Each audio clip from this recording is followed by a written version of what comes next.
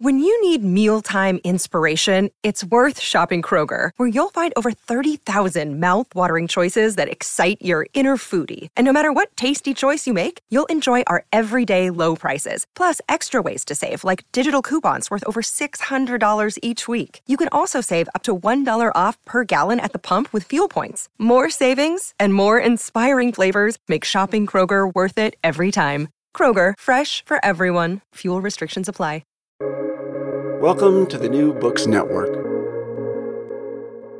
Hello, this is New Books in Film. I'm Annie Burke, and today I'm sitting down with A.S. Hamrah, film critic at The Baffler, former film critic at N+1, and regular contributor to outlets including Book Forum, Harper's, and others, and author of the 2018 collection, The Earth Dies Streaming, Film Writing 2002 to 2018 from N+1 Books. I'm thrilled to be sitting down with Scott today, as I hope we can pick up on some of the threads and themes I discussed with my guest from last month, historian of film criticism, Daniel Fairfax. And with me, I'm so glad to sit down with really one of the most prolific and engaging practitioners of criticism working right now. By his own testament, this is a quote, "My guest does not luxuriate in mediocrity." So I've done my homework, and everyone should prepare themselves for a conversation just above average. Thank you for joining me, Scott. Thank you for having me on. Of course. Okay, I'm going to get right into it. What's the matter? What's gone wrong with film criticism today? Well, most film criticism that's written today is a form of publicity for movies that's completely dependent on film release schedules and access. Film criticism has merged with entertainment journalism more than ever. It's not really an independent entity in most places, and there are more people that want to be film critics than there are jobs. So there's a vast, really army of underpaid people, or people that now work as amateurs and write for free for places like Letterboxd, which is a social media site that, people can write short reviews of films on. And what really has led to the decline in film criticism, besides the capsule review form that started really picked up the most in the 1980s, I think, is Rotten Tomatoes, which aggregates film criticism and assigns a very loose score to films, a percentage score based on how many good or bad reviews a film has gotten, and then marks films as fresh or rotten, a kind of thumbs up, thumbs down approach for the 21st century. And that site is owned by two studios, Warner Brothers and Universal. So, it's collating criticism in the service of the studios, not readers or cinephiles or film fans or movie buffs or however you want to characterize people that go to the movies. You make an interesting point in your discussion of Rotten Tomatoes, which is that sometimes it's misleading, even the formula that what they decide is a fresh or a rotten review. And reading your criticism, I don't think an algorithm is up to the challenge of figuring out what you thought of movies, because sometimes your assessment is sort of so oblique and dry that I have a really hard time believing that your work could fit the Rotten Tomatoes algorithm. I think that must be on purpose. I mean, I write specifically so that Rotten Tomatoes can't tell whether I like or dislike the film. But I'm on Rotten Tomatoes. Critics oftentimes don't ask to be part of that. People that ask to be part of it, I wonder about them. But they just at Rotten Tomatoes find you and put your name up there, and put the name of the magazines or whatever that your newspapers that you write for. And then they start collating reviews and assigning them these scores. And an actual person does that. Someone reads your reviews and then decides whether they're fresh or rotten. And in my experience, approximately 20%, maybe 25% of what I write is mischaracterized by the person doing that. And I've noticed for other reviews that I read there, I try not to read film reviews before I've written my own, if it's something I'm going to be writing about. but sometimes afterward I'll look to see how a film did, and I'll read reviews and they'll be given scores of fresh or rotten, and you can tell that it's the opposite. So there's not a lot of, I don't have a lot of faith in their scores, but the scores have become a form of publicity. Movies, studios want to be able to put that sunburst on the poster or other kinds of advertising that says 100% fresh. And if you look at Rotten Tomatoes, they try to collate film reviews from past decades as well. You'll see that, 20 years ago, there were far fewer films that had scores of 100% or scores in the high 90s. There was a far greater, range of thought and opinion on any individual film than there is now. Somehow Rotten Tomatoes has created a herd mentality that they've focused, and I'm not sure why that is exactly, except for now people are afraid to actually criticize things. And we live in a world of likers. Well, I'm very glad that I'm not interviewing a liker right now. I like lots of, yeah. I know you do. I'm sure you do, Scott. I'm not trying to be negative. Whenever every film I see, I want it to be good, Of course. Yeah.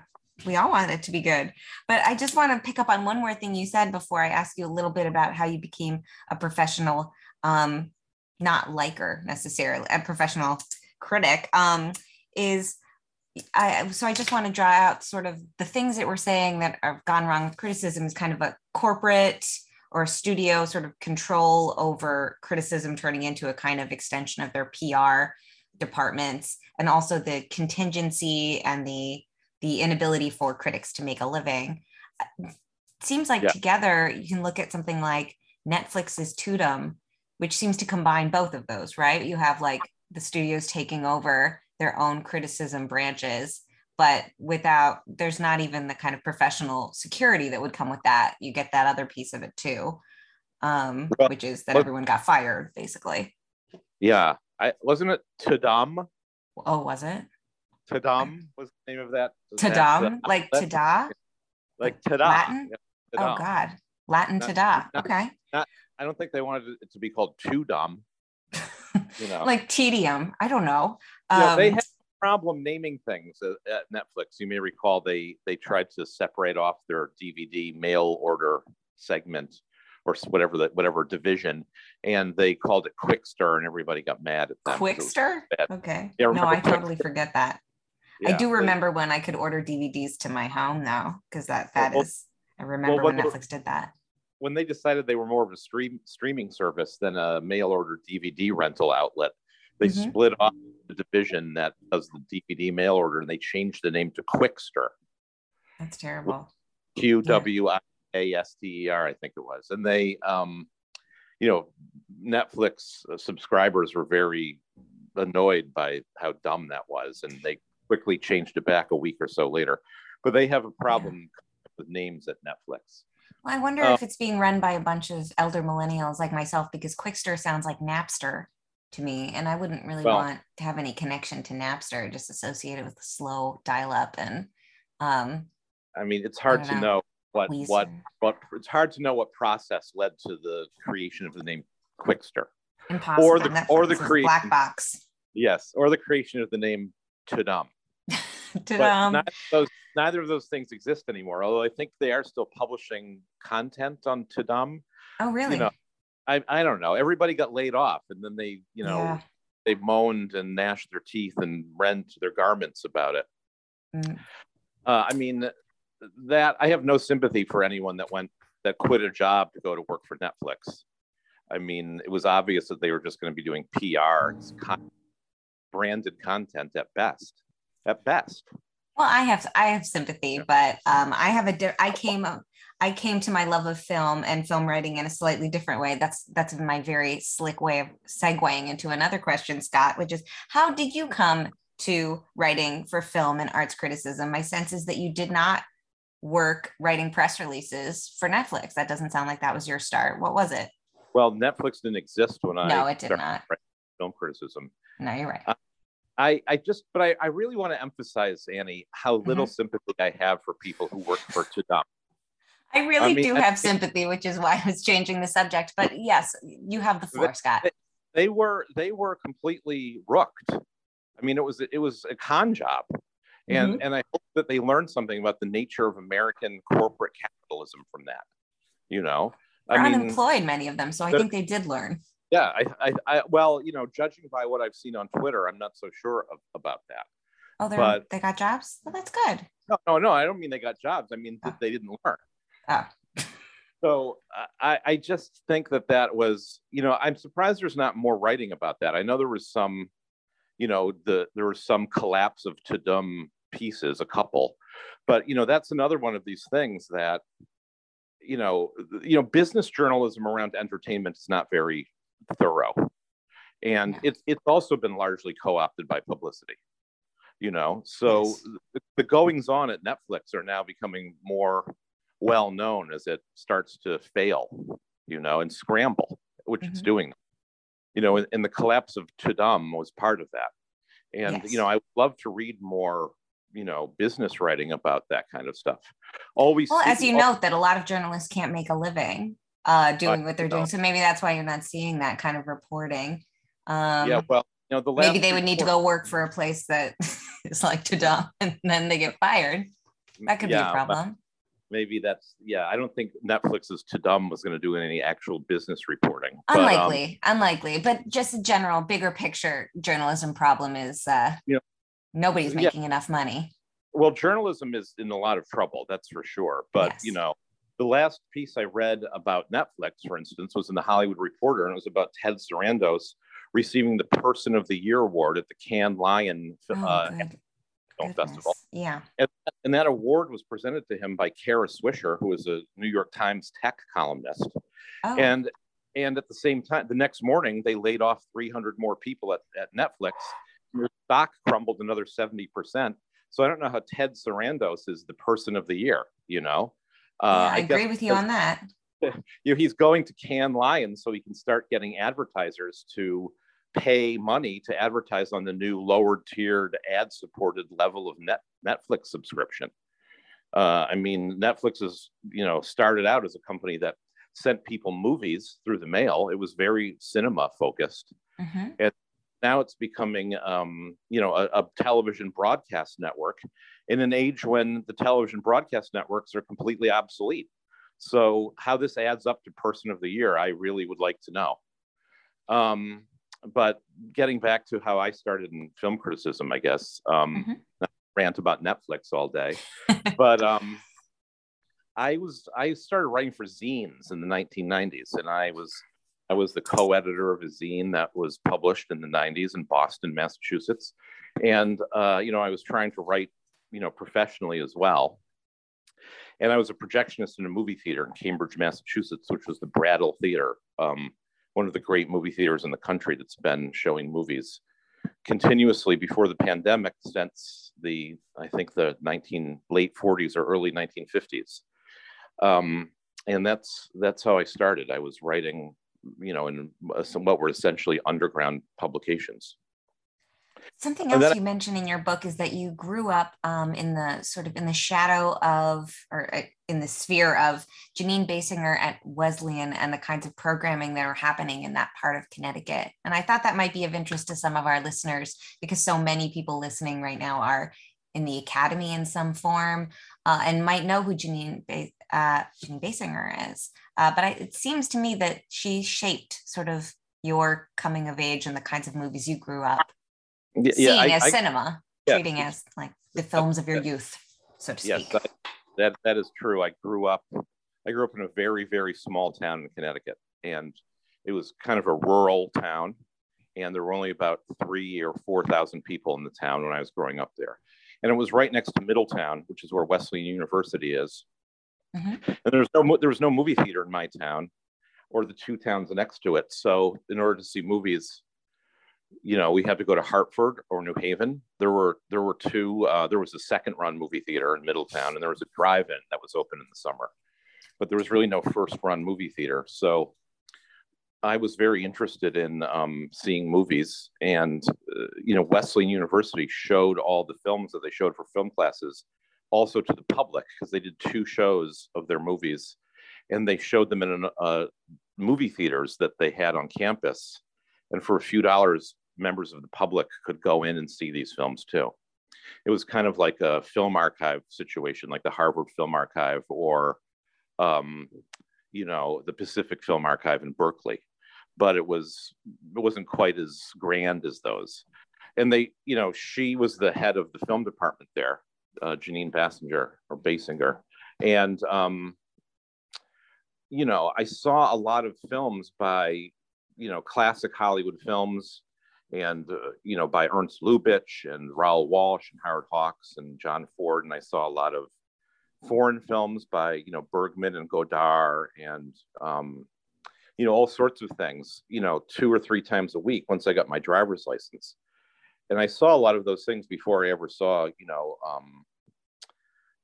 Raiders of the Lost Ark or something like that. So, I was seeing those things during the blockbuster era. This was the early 1980s, mid 1980s, I guess. And, it was great. It was a great education in the cinema, and it kind of inoculated me against crap, I guess, lack of a better. It was really fantastic that they offered that to the public. I don't know if they do that anymore, because they probably don't project movies on film anymore.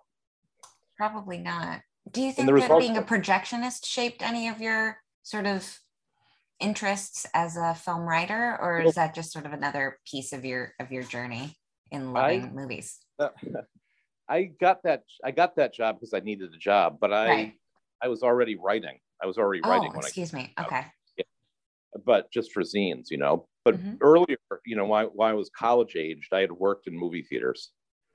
I worked in a movie theater in Boston called the Nickelodeon, which was basically a 5-screen art house. And I learned. I just took tickets and cleaned up the theater and sold popcorn there. But I would go up to the projection booth. Those are platter projectors, which was different than the Brattle, which has the old school, 20-minute changeover projectors. But I would go up to the booth a lot and try to learn to be a projectionist when the projectionist would let me hang around. And the movie that I spent the most time with that was Blue Velvet, the David Lynch film. I heard and listened to that film probably 40 times during that period in my life, because I was interested in learning about theater projection. Yeah, so that was an interesting thing. That's quite a film to learn on. Yeah. I still know all the dialogue to Blue Velvet because of that. But and working at the Brattle too, certain kinds of films get played over and over again, like Hitchcock films. Or Casablanca, famously the Brattle is famous for its Bogart series that they run at certain times of the year. So certain movies, I heard them so much that I learned the dialogue from them. It's very interesting. And also another great thing about being in a projection booth is that you're by yourself, and as long as everything's set up, you have a lot of time on your hands to read. And I read a lot of, I read constantly in the booth, which was great. It was great for my literary education. I read complete, works of certain authors during that period of my life. And I wonder if projectionists do that at all now because of smartphones. They don't have to bring a book to the booth. They can just do stuff on their phone if they want. Yeah, probably not. But I have to say, Scott, it feels like that experience has had some impact on your writing, because a lot of the time when you're writing about a film, I notice that you bring in references. It almost feels like you're watching things through the lens of other things. I love your essay about Kiarostami and The Purge, but I wonder if reading in front of a projection while sitting in the projection booth has sort of created you as a kind of dialectical critic, where you're always clashing together different texts. If I may overanalyze or just straight up analyze your work. I mean, that's probably true. I never really thought about it that way. One thing was interesting. Thank you. One thing that was that's okay. One thing that was interesting about the Brattle Theater projection booth, that it's actually behind the screen. It's a rear screen projection system in which the projectors don't face the screen, but are facing each other and project into mirrors, which is then bounced onto the back of the screen. It was a system that was invented for cruise ships, for places where there's not a lot of space for project. Oh. And the Brattle had been a legitimate theater before it was a movie theater, so it didn't really have a booth. It has a balcony, but there's no booth behind the balcony. So I was actually sitting behind the screen when I was doing all that stuff, in front of the screen, like in a traditional booth, which is projecting from above the seats. I was projecting kind of parallel to the seats behind the screen. Okay, I don't know what that does metaphorically speaking, but that's an interesting technological footnote. To me, I'm actually trying to write something about this now, but to me, when you're a projectionist, you go into that booth and you spend 8 to 12 hours there. Mm-hmm. If you're projecting Lawrence of Arabia or something all day, it's more than 12 hours. And being in a projection booth is like being in a submarine. It's dark, it's not that big, and there's this giant glass window looking out into the sea, which is the movie theater, which is the movie itself, And so like Arrival. Sorry, like a scene from Arrival. No, nothing like Arrival at all. Okay. Not a sea of dark. Okay, go on. I'm not sure what you mean by that, though, actually. Well, just because the image of, I don't know, the darkness, and then she's standing in front of it. Never mind. Go on. You mean Gravity or Arrival? Arrival. Maybe I'm not. No. I didn't like Arrival, so to me, it wasn't that at all. Go on, Scott. I interrupted you. Anyway, it's a very immersive experience where it's almost like you're traveling underwater, over time, and it was really great. It's a great job. It's really a great job. I mean, it didn't pay that well, but that was the only problem with it. Other than that, it's really an excellent job. I highly recommend it, although there's not many places that do film projection anymore. No, it sounds like it's a job as rare as the one that we're talking about right now, just sort of being a paid film writer. Yes. Maybe even rarer, because I don't know how many theaters actually use that kind of projection technology anymore. Let's talk about your reviews. Now, the reviews in your book, many of them are these kinds of these like capsule reviews of very different films, but you find this kind of thematic link usually to connect them all together. So for, what you've written, but for our listeners, some of them are like titled "Depiction is Not Endorsement," and that links together Zero Dark 30, Amour, and Django Unchained. Another one is called One Word, Authenticity, which includes Arrival, which we just talked about, Loving, and one of my least favorite movies of all time, glad you agree, Nocturnal Animals. I hated it so much. I just remember reading what you wrote about it. Funny. Made me angry again. When I saw Nocturnal Animals, I saw it at BAM in Brooklyn. Oh, okay. And I saw it like the weekend it came out with someone. I went with somebody else, and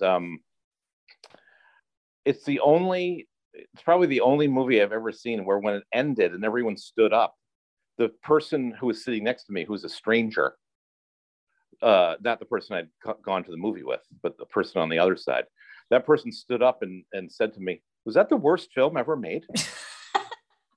Just totally out of the blue, Yeah, maybe that was Tom Ford's intention, to bring people together by making the worst movie in the history of cinema.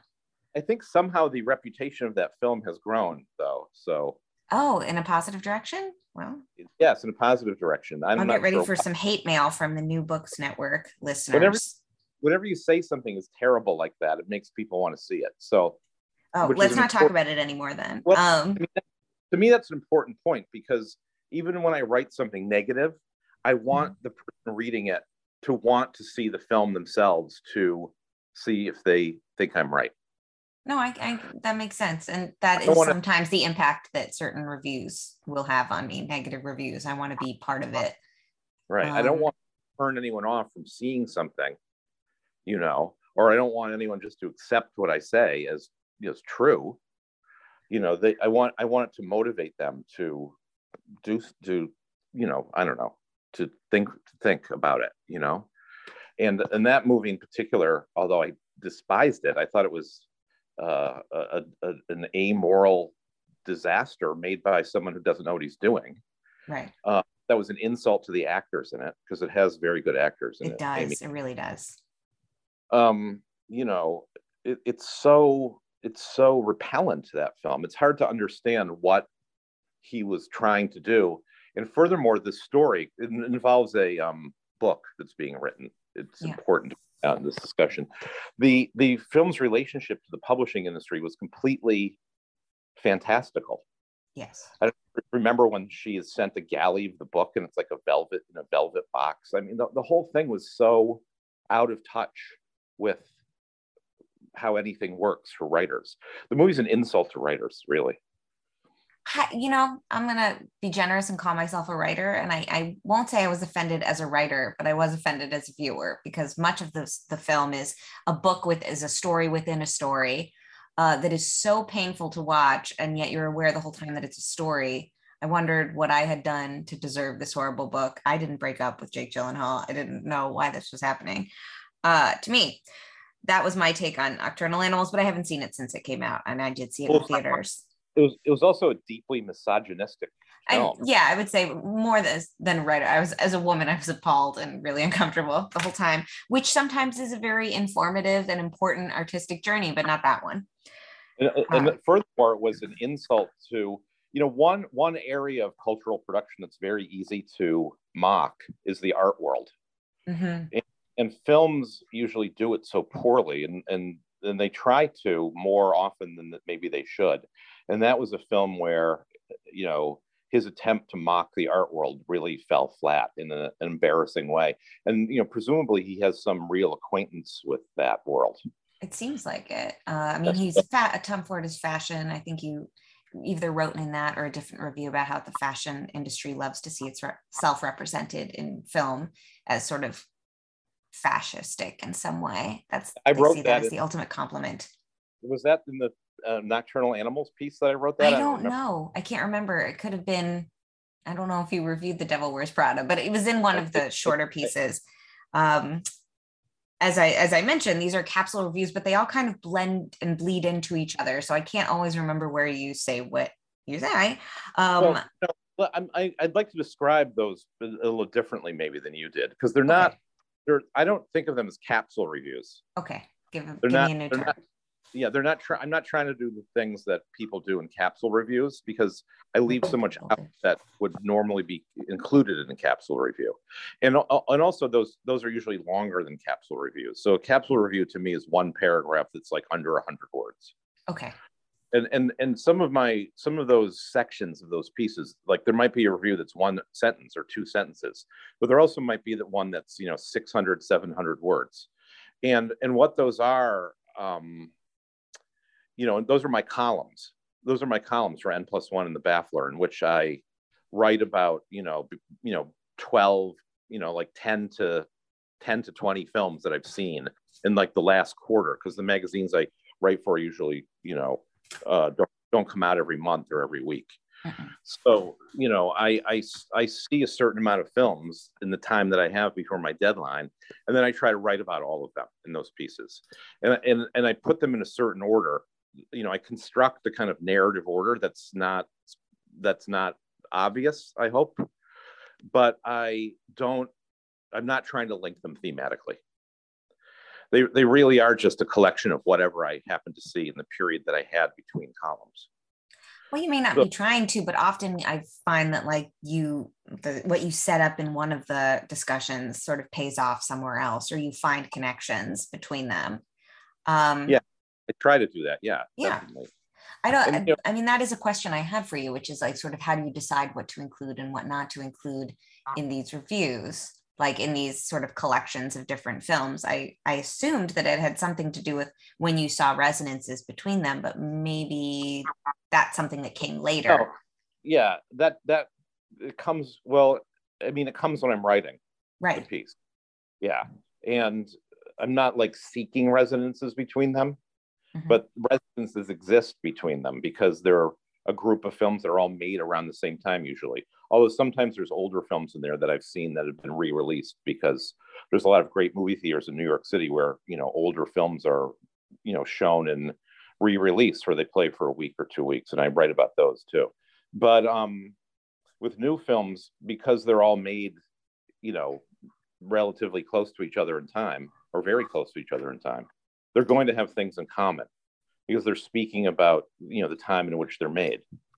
And, even inadvertently, of course, they'll have things in common, So oftentimes I do call those things out, I guess.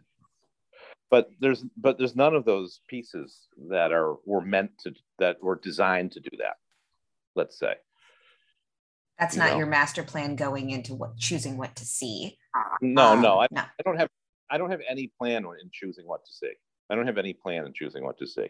I just go to what I want to see, So N+1 and Baffler, they never tell you what they want you to see. Oh no. They never tell me what to see. They trust that I'll see things that are worth writing about. And sometimes you write about movies you haven't seen.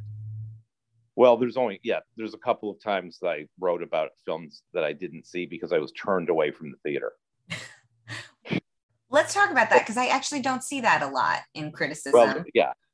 Is people writing about movies they didn't watch, but you always manage to come up with some kind of connection. How do you, it's easy enough to decide what movies you want to write about when you've seen them, but what motivates you to write about a movie that you haven't seen, considering that if we're going to include it to writing about any movie that you've never seen, you could write about anything. So when and why do you decide to write about those turn away moments or those give up moments?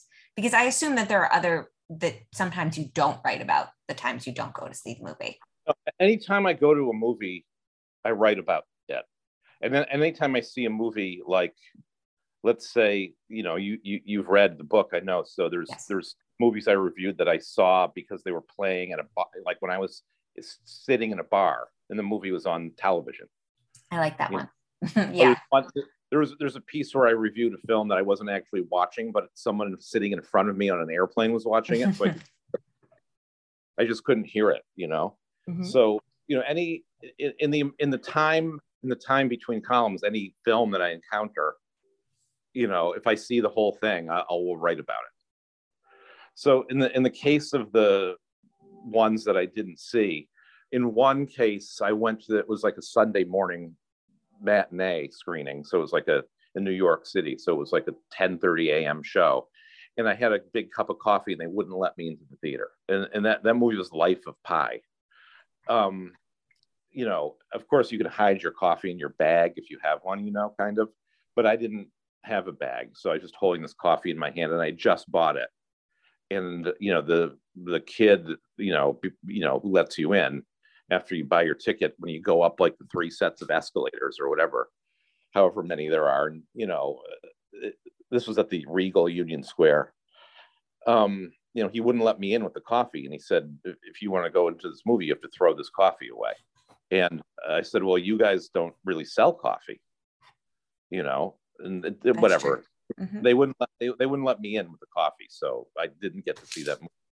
And, and I'm not going to go back. I'm not going to circle back. You know what I mean? That was the one chance I had to see Life of Pi. And I didn't get to see it. So that's what I said. And the other instance was, I was going to see actually a film by Jean Cocteau that was playing in re-release. But at the same time, there was a publicity event for a movie called Hotel Artemis happening at the same theater. Yeah, and this publicity event had caused the showtimes of all the other movies to be pushed back like 40 minutes somehow. And, there was no warning of that. So I went to that movie theater and met somebody there, actually. And the movie was, this film Hotel Artemis was holding up the showtimes. So there were a large number of people there waiting to see other movies who couldn't, and the crowd was getting angry, and there was a lot of security there. This big Hollywood premiere for this movie that no one cares about and that nobody saw had all sorts of security guys there and a lot of publicists. So I just wrote about that scene, because that's what I experienced when I went to see that movie. Yeah, I've noticed that when you don't write about the movie, when you haven't seen the movie, what you offer instead in those rare instances is it feels like sort of an ethnographic or an anthropological study of movie culture. So I really enjoy those ones because I usually see something in them that reminds me not necessarily of the film, but like of what it's like to go to the movies right now. Yeah. When I go to a movie, I don't remember the going, I just remember the movie. But when something falls apart, what I remember is that process of trying to and failing to and leaving early or not getting in. Yes. And you write about those in a really funny way. Yeah. Well, when things go wrong, you remember them more. But I remember going to every movie that I've seen in the theater. Like going to see it is part of it, it's part of it to me. And Well, so, yeah.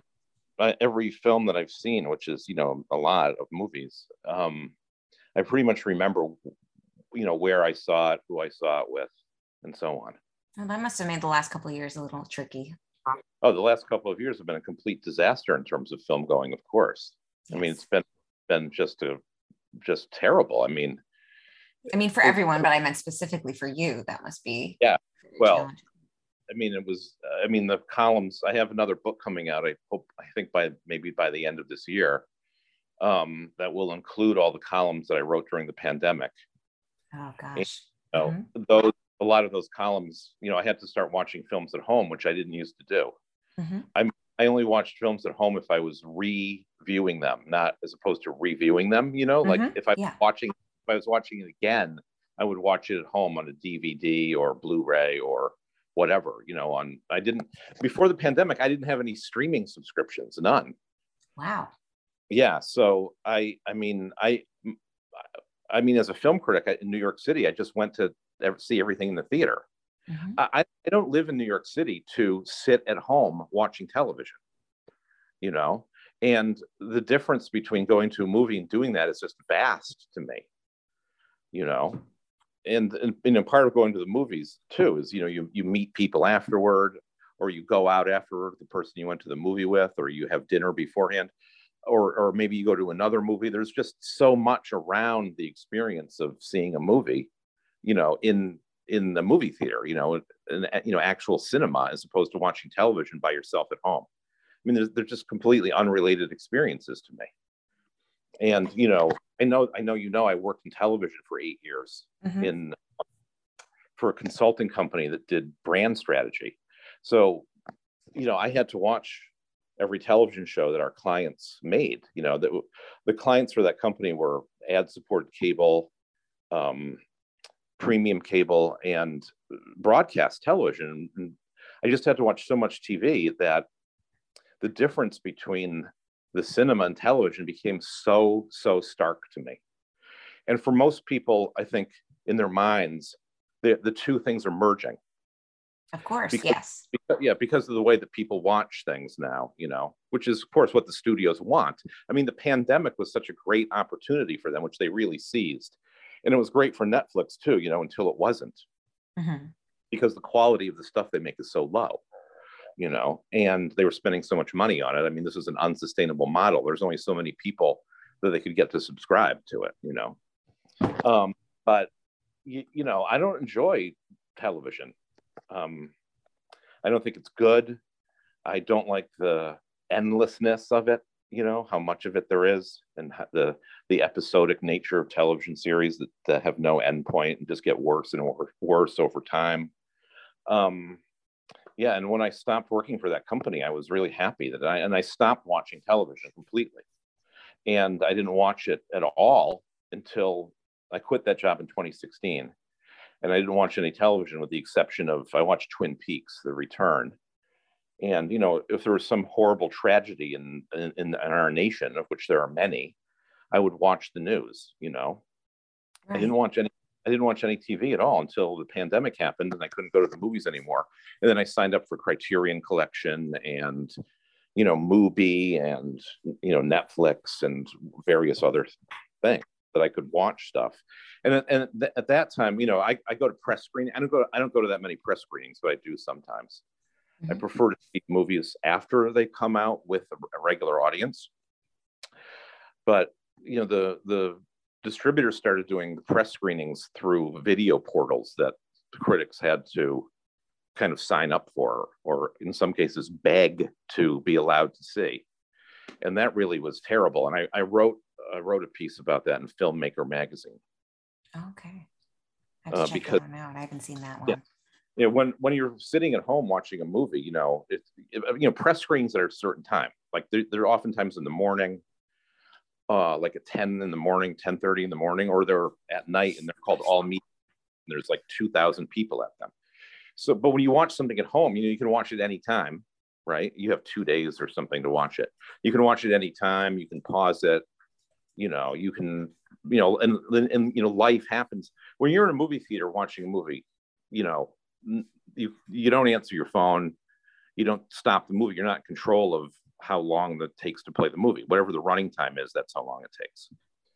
When you're at home, it's the opposite of that. So during the pandemic, you know, a lot of bad things were happening. You know, a number of people I know died. So, sorry. Yeah, I mean, they were mostly acquaintances, like people's parents and things. But still, I'm sorry. Yeah, still. Oh, terrible. Yeah, but you know, if you're watching a screening at what's essentially a press screening, but you're watching it at home, you know, someone can call you up and say, "Oh, you know, my best friend just died. You remember that guy? You met him." Mm-hmm. You know, I mean, it was just so strange, you know, to be trying to do your job really and watch something, and you're watching it at some weird time because it's the pandemic. Yeah. And people are calling with bad news, and you know, I mean, you could turn off your phone, but who does that? You know? No, yeah, I understand. Watch a movie at home. I mean, most movies you watch at home, you hope someone calls you. You know? Yeah. So yeah, that was I mean, the pandemic changed everything. It was a complete reversal of my life. And you know, of course, that's trivial compared to what happened to some people, but you know, to me, it was very grueling. Yeah. You know? Well, I mean, it changed the nature of your job and the kind of work you were doing.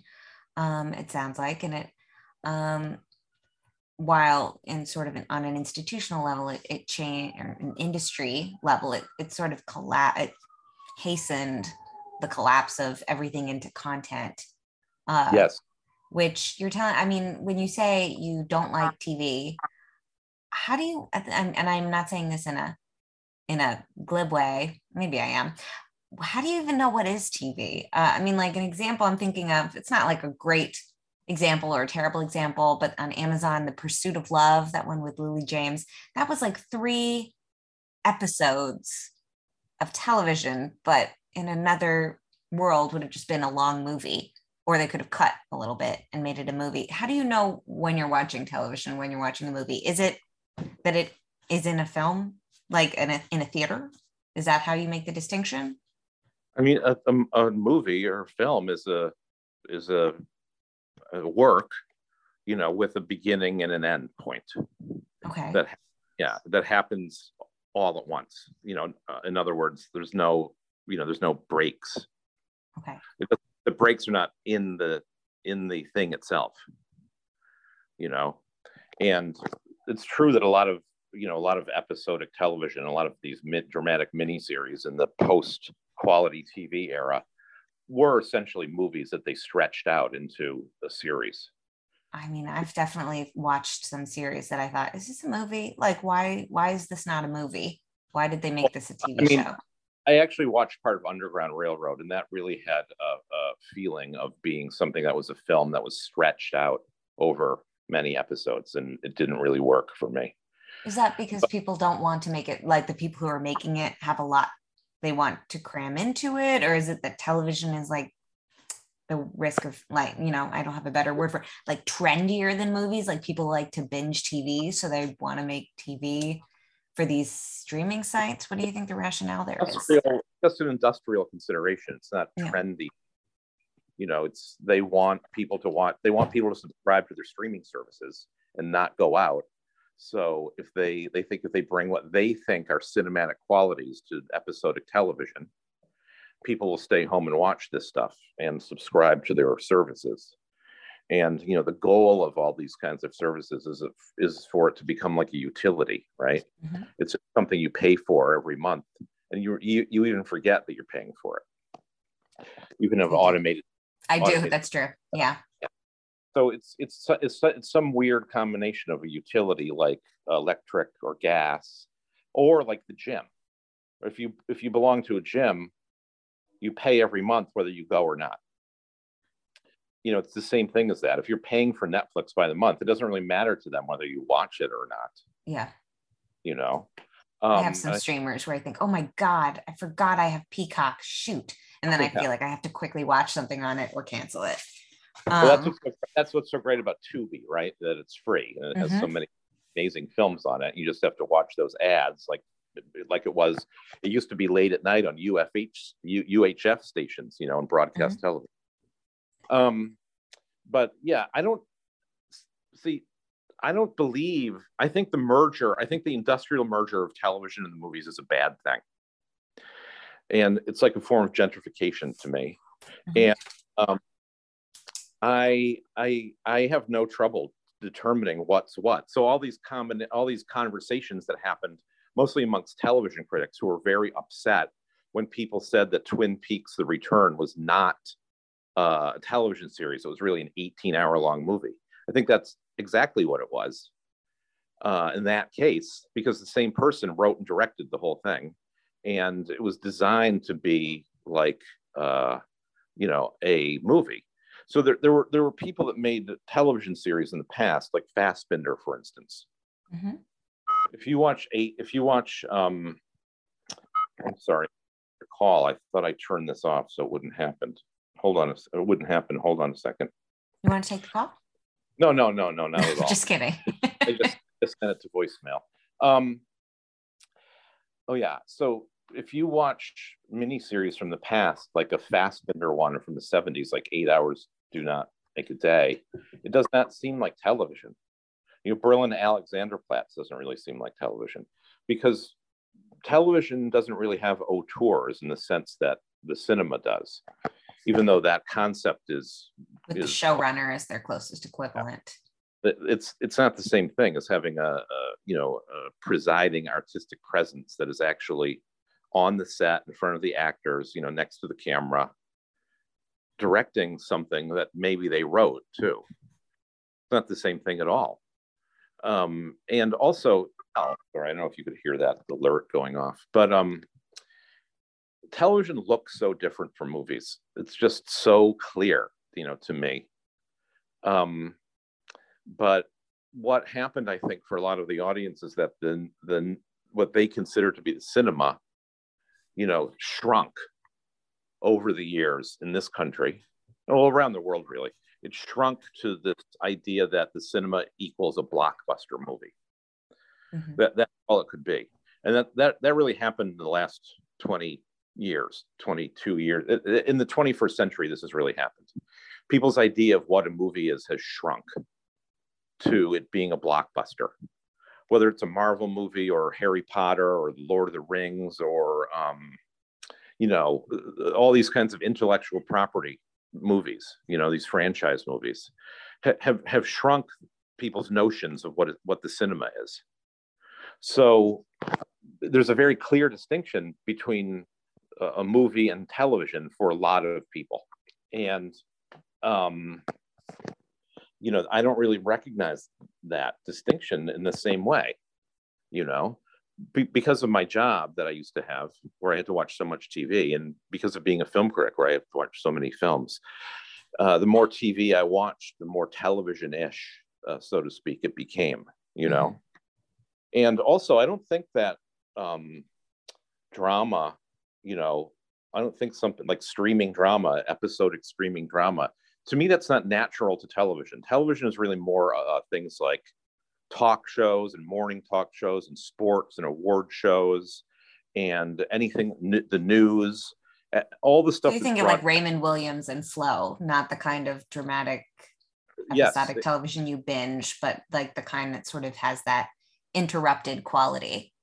Yeah, the actual skeleton of television is all that stuff.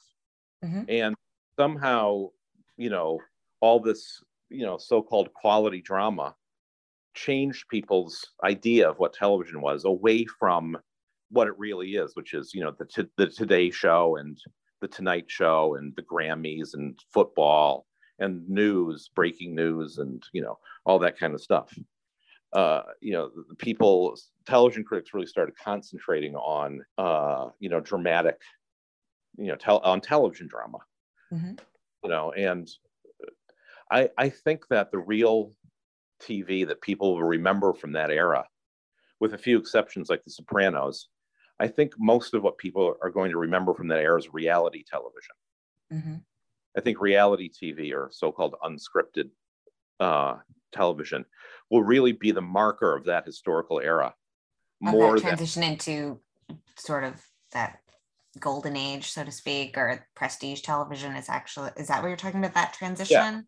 Yeah. No, I'm not talking about any kind of transition. I'm saying that you're saying a certain period. What period? Can you just give me the year? Like, what are you looking at? 90s, 2000s? What are you saying? No, I'm looking at the 21st century. Oh, okay, right now. Far, Sopranos. Yeah. Okay. Yeah, and what I'm saying is that this period in television history will not be remembered for all the prestige drama.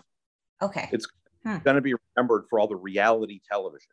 It's going to be remembered for Here Comes Honey Boo Boo. And it's going to be remembered for The Apprentice, making Donald Trump the president. And it's going to be remembered for Jersey Shore and all this stuff that was just seen as the worst things that our culture could produce. That is what's going to define the period. It's not going to be Mad Men.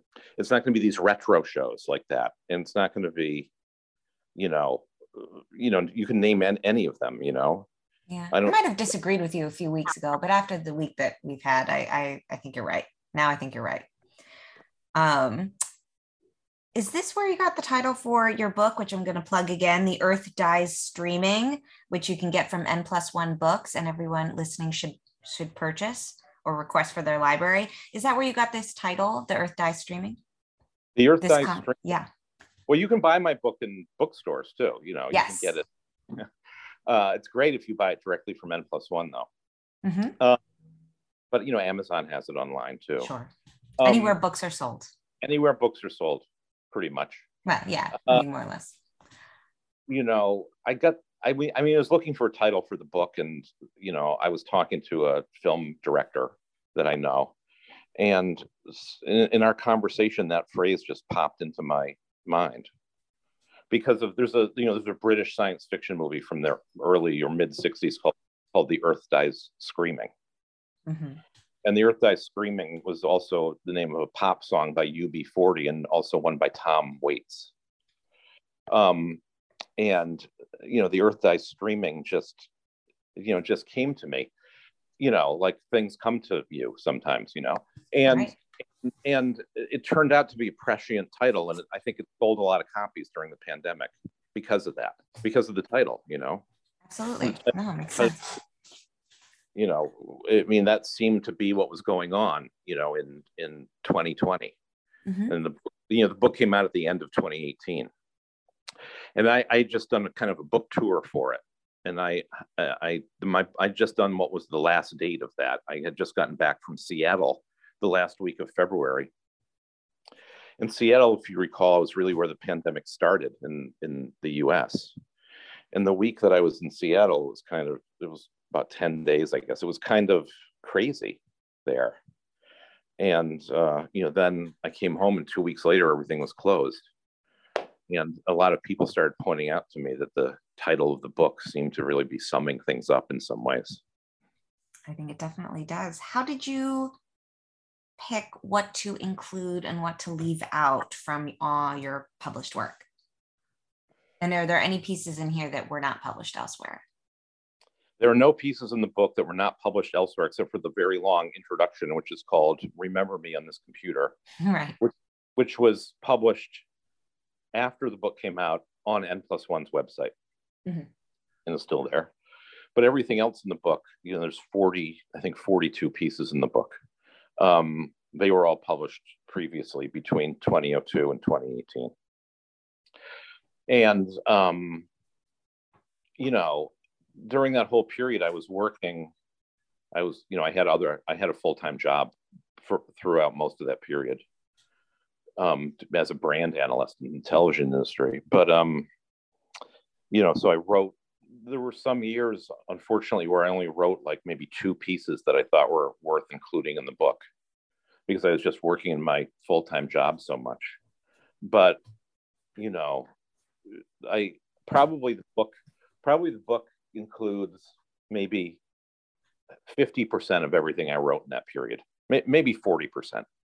So, you know, my editor and I just picked the ones that were the best one we thought were the best ones, you know. Great way to pick, yeah. Yeah, and the book is in, you know, reverse chronological order. So it starts with the most recent piece and ends with one from, you know, 2002. There's more stuff from the last 10 years than there is from the previous 6 years before that, you know. Right. No, you can tell that when reading. It's really only writing that I did since I moved to New York City in 2002. All the writing that I did in Boston in the 90s and in 2001, I didn't really include any of that in the book. One thing I want to draw out from the book is that you have a few pieces about film critics. So you write, most of the essays in here are about films that you've seen, but some of them are about film critics. You have essays on Jonathan Rosenbaum, David Thompson, Manny Farber, very clear-eyed, but mostly admiring. Are they some of the writers that have shaped your own style and sort of your emphasis, not sort of an emphasis, like your entire emphasis on cinema over television and other kinds of media, audio-visual media? What writers have shaped you? Well, Manny Farber is one, and the piece on Manny Farber in the book was written right after he died. It was basically a memoriam, that piece. I just love his work so much. For people who don't know who he was, who are listening to this, he was an American film critic who wrote from the 1940s through the 1970s, and published a book called Negative Space, which collected his essays, which I read when I was in high school, and it had a profound impact on me. I just found it randomly in a used bookstore. I didn't even know what it was. I'd read one Farber essay in a collection that Daniel Talbot had done, which was a piece called Underground Movies, which was not about avant-garde films, but about Hollywood B movies. And so I recognized his name when I bought the book, but that book really had an impact on me. And Jonathan Rosenbaum was a guy that I read, you know, in the 80s and 90s, you know, all the time, as much as possible. You know, his column in the Chicago Reader and the books that he wrote. David Thompson, and the piece on Rosenbaum was occasioned by a book that he published called Goodbye Cinema, Hello Cinephilia, which is an interesting collection of his work. And, you know, he's from a generation that's obsessed with the death of cinema, and hence, that title, you know. And the David Thompson piece was also because he had a book out, which was a memoir. It was a memoir of his adolescence and his terrible relationship with his father, who seems like he was a horrible person. And I love David Thompson's work from the 70s, but I'm not a big fan of anything he's written since then. And I also feel that I have a lot in common with him as a person, which troubles me. And so that was a piece about that kind of stuff. But I like writing pieces on critics. I wrote the introduction to a collection of works. It's actually a book that collects Serge Denay's writing from Cahiers du Cinema from the early 60s through the early 80s. That's coming out in September. It's the first in a series of translated books by Serge Denay that Semiotext is publishing. And I wrote the introduction to that. So I enjoy writing pieces about other critics. And in the next book I do, that will be in it, and other stuff like that. All right. So just to remind listeners, The Earth Dies Streaming is available right now where books are sold. This September, they should look out for the Serge Denay's translated works which you're introducing, that comes out in September. And Yeah, they should keep an eye open for your upcoming collection of criticism, which should be in the coming year. Yes, and the Serge Genet collection is called The Cinema House and the World. The Cinema House and the World. Okay, I think you can already pre-order that, or express an interest to your neighborhood bookseller. Go in and talk that you want them to order it. I think is that how it works? I think the Serge Genet book is going to sell out fast. Okay. Yeah. So if anybody wants to own that book, if anyone wants to read that book and own it, they should pre-order it. Okay. Good note. Thank you. Well, as we wrap up here, I know that NPR likes to do NPR Arts, Pop Culture Happy Hour. I don't know exactly everywhere they do this, but they do a Things Making Me Happy this week. I don't want to get sued, so we won't use that. But if you'd like to end us on something that you've watched, read, or consumed that didn't make you unhappy this week or leave you terribly cold, I think that listeners would appreciate it. Well, the last movie that I saw in a theater that I really loved was Crimes of the Future, the new David Cronenberg film. And it's great that he hasn't had a film out in about 10 years. So it was really great to see that. And I saw it at a Cineplex in New Jersey, and I really enjoyed it. And it's really a creepy, excellent movie with Viggo Mortensen and Léa Seydoux and Kristen Stewart. And it's, it takes Cronenberg's kind of body horror, which, is a genre that he kind of created. I'm not sure if calling this a genre is really right, but it's a term that people like to use now. Genre, sure. No, body horror. Body horror. People do like to say genre, sure. Body horror, absolutely. Yeah, it takes it to a level, a kind of elegiac level that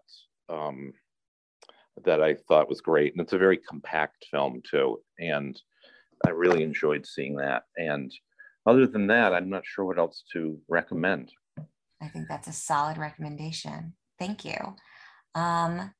Anything else? I mean, you have a lot of work coming out. Is there anything else you'd like to plug? No, nothing in particular right now. No. Just keep reading your work at Baffler. Yeah, and I'll have a new collection out pretty soon, I hope. Well, great. Well, thank you so much for joining me today, and thank you to everyone for listening. This is New Books in Film, and you've been listening to A.S. Hamrah.